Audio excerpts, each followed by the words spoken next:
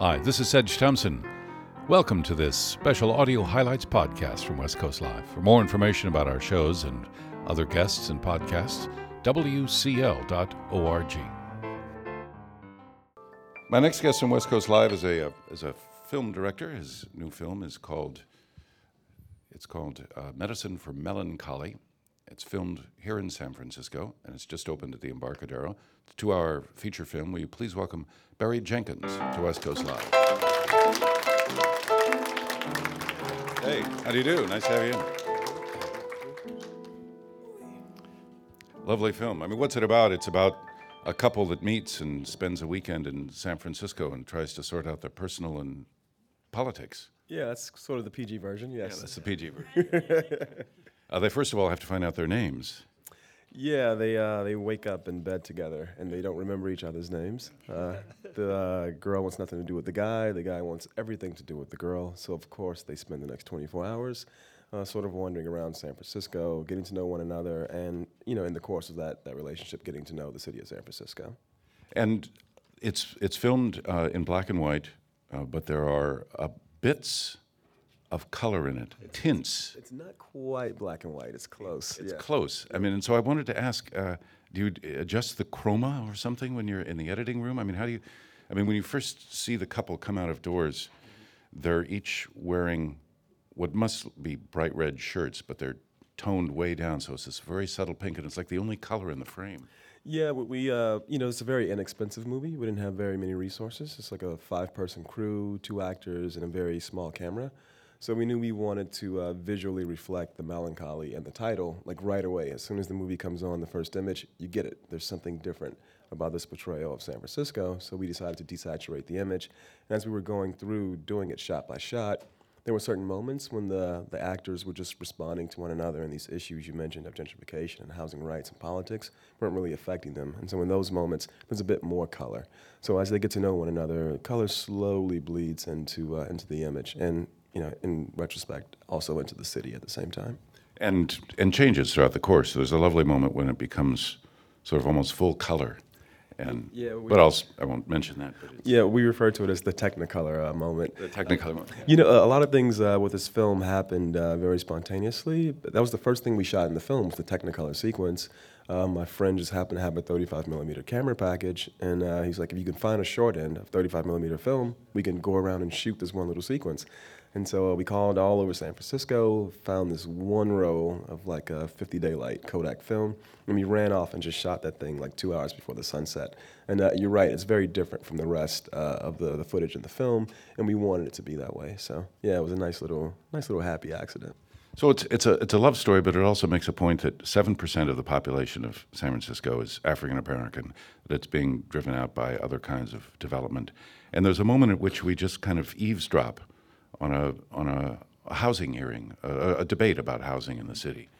Yeah, I think the beauty of making a film at this budget level, just my friends and just my own personal dementia, is that I realized... Your own personal dementia? Yeah, exactly. I realized I could do whatever I wanted to do, and there was a point where I wanted the city of San Francisco to speak for itself. So we decided we were going to break the narrative, and we found a housing rights organization, and we said, can we have our actors walk by, and we'll set a camera in the corner, and we'll just record your meeting? And they said yes. And so we did it, and we just dropped it right in the film. And it's very jarring, and it's meant to be, you know? It's not meant to be this fictionalized portrait of San Francisco in that moment. That part is about the city just speaking for itself. I mean, this is a city that's been so documented, so filmed. I mean, people from, you know, Hitchcock to Clint Eastwood, I mean, all, you know, and it's been written about in many ways, that you found a way to see it with a completely different new perspective. But you're not originally from here. No, I'm not originally from here. I'm born and raised in Miami, Florida. And everyone who worked on the film went to the undergraduate film school at Florida State University. The cinematographer, who was nominated for Best Cinematography alongside Harvey Milk and The Wrestler, you know, making this film on this $5,000 camera, he's competing with these guys who had, I won't even say how many millions of dollars to shoot their films. It was, it was quite an achievement. It's funny you mentioned Hitchcock and Clint Eastwood. I can't remember the last time Hitchcock or Eastwood made a film about San Francisco. So again, the portrayal of the city in movies and in television is like these sort of dated portrayals. And we wanted to do a contemporary version of San Francisco. So now Barry Jenkins made a version in 2008, and I feel like that's more representative of the city today than the Hitchcock or the Clint Eastwood films. Yeah, well, I mean, they're historical documents in a way that yours will be in 50 years. Oh man. So how'd you find your actors? There are two of them. There are two of them. We tried to cast the movie here in San Francisco using real people, but for a city that's only 7% African American, and then what percentage of that 7% considers themselves performers, we couldn't find people. So we went down to LA, and we found Tracy Higgins and Wyatt Cenac, who's now a correspondent on The Daily Show. And he was not a correspondent then, and that's how we got him to be in the film. And actually, we found Wyatt through a clip on YouTube. He was on this sitcom called My Black Friend. And it was about this white guy who was upset that he didn't have any black friends. So he invited these black guys to his apartment to compete to be his black friend. And it was really funny. And Wyatt was on the episode, and he didn't even have any dialogue. The camera just tracked across his face at the end of the episode. And 4 months later, my producer goes, "Did you watch that clip?" I was like, "Yeah, there was this one guy." And so we sent him a message on MySpace. And like I said, he was not on The Daily Show then, so he came out immediately. And he read the scene a few times, and he was just great. I never thought about casting a comedian in this dramatic role, but there was something about the way he finessed the dialogue and the way he really worked over the actress he was reading with. I was like, this guy's perfect, and we just cast him on the spot. I mean, they both come across as totally natural people. They don't come across as it doesn't come across as acting. It's probably because they're not trained. The other thing about that was we couldn't afford to bring them up for rehearsal. Again, the budget of this movie was, I say it was about the cost of a car. If you drove here today, your car costs more than the budget of this film. And so we couldn't afford to bring them up. And so they got here 12 hours before we shot the first shot. But it's a film about two people who don't know each other, getting to know one another over the course of a day. So as we shot the film, they became more familiar with one another, and it just worked, with the performances. The idea of having the man ride his bicycle, and it's a peculiar bicycle too. Where'd that come from? Well, I live here in San Francisco, and one of the main things about making this film was to do a portrayal of African Americans that wasn't stereotypical. I feel like there's nothing wrong with hip hop or R&B or spoken word or jazz. Those are very authentic portrayals of African American culture. But black people also ride bikes, and they eat salads, and they go to co-ops, and so I was like, these things are going to be in the film. So I was riding my bike in the Mission one day, and there was this black woman riding, on the opposite bike lane coming towards me. And she looked at me, I looked at her, and she just nodded her head like this. And I was like, oh, that's going to be black people riding bikes in this movie. and that was really like all it took for me to decide we're going to ride bikes, And so they ride bikes in the film. He rides a bike with a little tiny handlebar.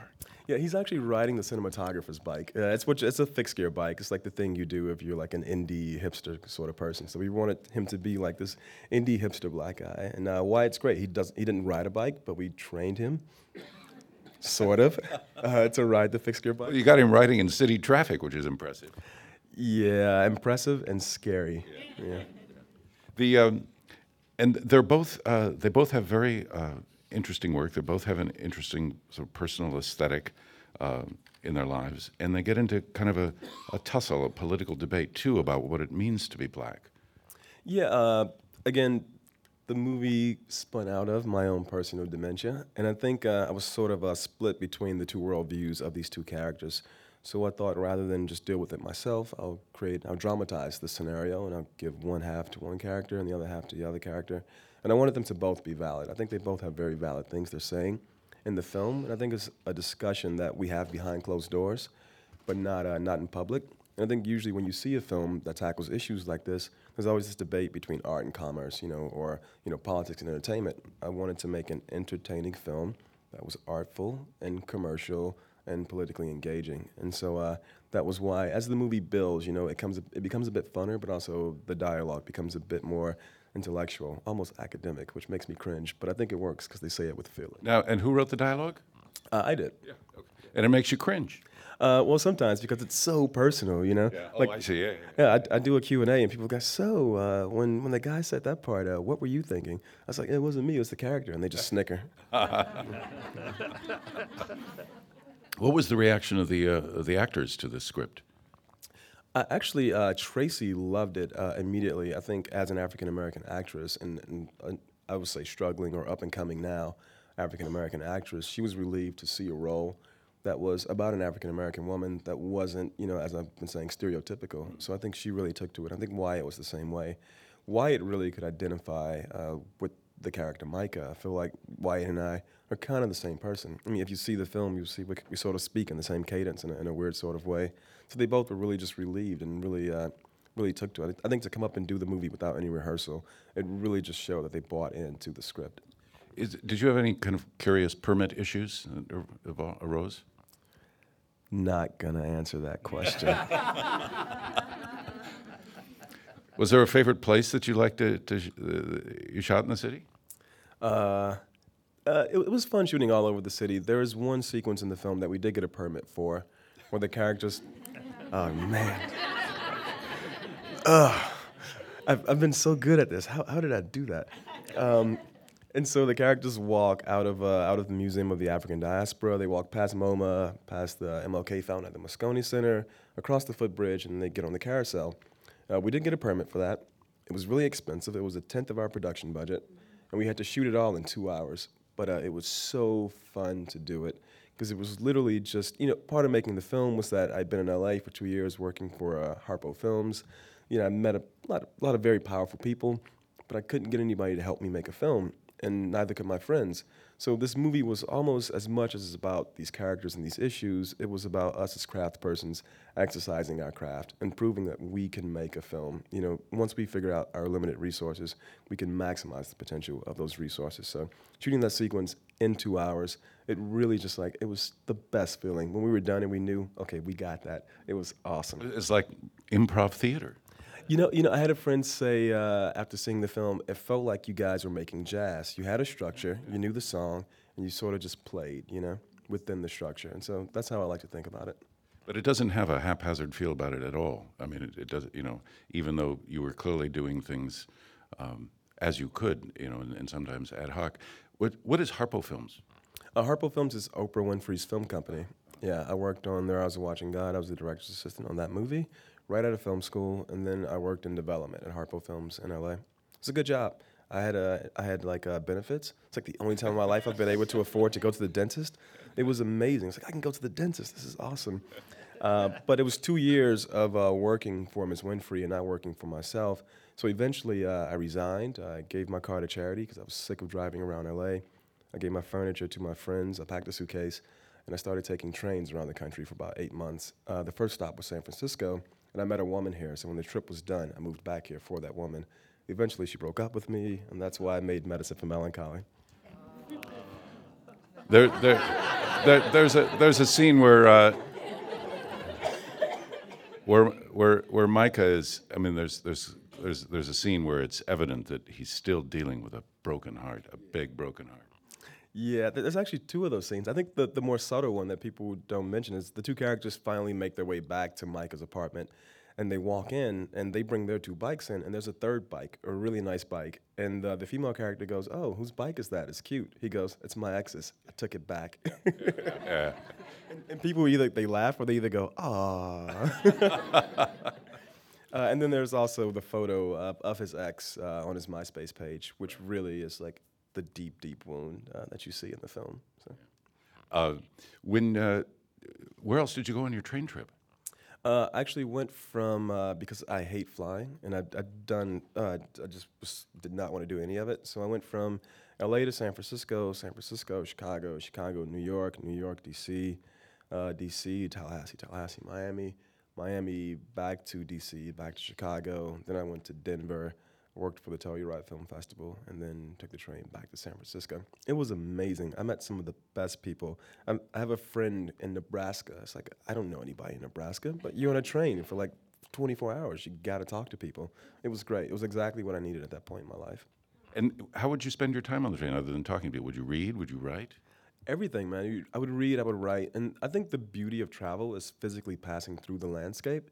And I think that's what you don't get when you fly. So it was great to just be passing through Iowa and just to see a sunset. It's like, what am I doing in Iowa? I'm watching the sunset. There's nothing wrong with that. There's no need for me to be in a rush to get away from this. It was great, I needed to slow down at that point in my life, and that was what riding the trains did for me. It's a, you don't consider then, I imagine, yourself a typical Hollywood filmmaker. I don't, but I worked as a director's assistant on a Hollywood film, and I think the film school that we went to, Florida State, it does sort of train you to be a Hollywood filmmaker. There's a crew and there's a budget, there's a protocol, and I think having that training really allowed us to make this movie in 15 days with a 5-person crew. 15 days, that's all. 15 days, yeah, because even if we didn't have those other 100 people working on the set, we knew what they should be doing, and so we could compensate for those people not being physically there. So the film, you had your Technicolor moments in the film. Mm-hmm. What was the rest of the film shot on? The film is shot on the Panasonic HVX. It's an HD camcorder. We shot it at 720p on this tapeless P2 card system. And then we had a lens adapter called a Red Rock Micro, and we affixed a set of Nikon still SLR 35mm still lenses on the front. So it's like the marriage of this old technology and these lenses, which we literally found in a pawn shop, and this new technology in the HD camcorder. And I think it gives, it doesn't look like film, it doesn't look like video. It's like, it looks like this thing unto itself. And how'd you edit it? In Final Cut Pro on my buddy's laptop, and we did that in about 40 days. It was all very, very quick and very in-house, Well, congratulations. I really enjoyed it a lot. It's called Medicine for Melancholy, and it's now at the Embarcadero Cinema for a week or so? For a week, and hopefully it'll be extended, yeah. Yeah. Terrific. Well, Barry Jenkins, pleasure to meet you. I look forward to more of your work. Thank you so much. Thanks. Medicine for Melancholy. This is Edge Thompson. Thanks for listening to this podcast. Try out others from West Coast Live right here, and we look forward to having you in one of our audiences one day. For more information, WCL.org.